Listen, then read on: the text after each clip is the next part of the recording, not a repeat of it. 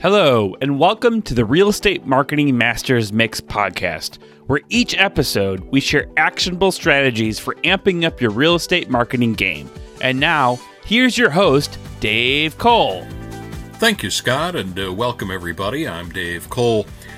Today we wanted to talk a little bit more toward newer real estate agents, or maybe it's a bit of a refresher. For all that we do and we analyze here for the podcasts on all the technical sources and social media and all the use of the technology, there are also some basics that do not even involve a computer that could be helpful for newer agents, especially to learn the local market.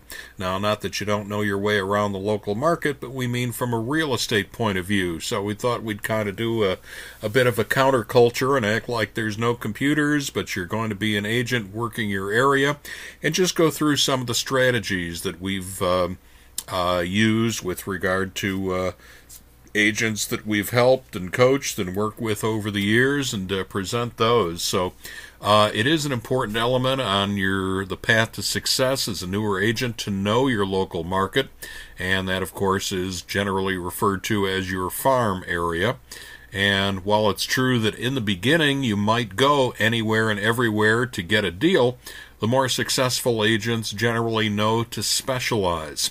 Showing your expertise in one area would go a lot further than knowing a little bit about another area when it comes to your client base. So sometimes you have a choice for your farm area, while other times it could be a neighborhood that you already know very well.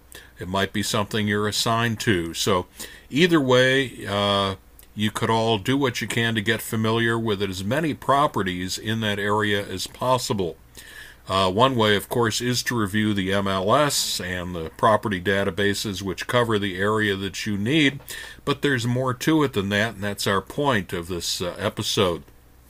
Knowing the price ranges and amenities on properties currently available is important, but so are the other properties that are there. You should be reviewing recently sold properties, see their sales history, as well as looking up the data on the surrounding properties. The idea is to know right away what a typical 3-bedroom house or 2-bedroom condo in the community, in your farm area, might go for at that time. You never know who you will meet or encounter today, and it helps to be ready for all comers.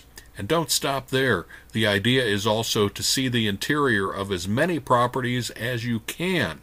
Going to open houses in your farm area is a given, even if you are not yet representing any potential buyers. It's your chance to see all of a property and also to meet the agent representing the seller.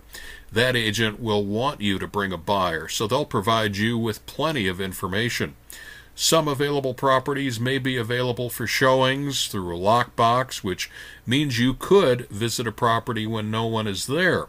A lockbox is used when a property is vacant or if the owner is not home, of course, during the day or the weekend.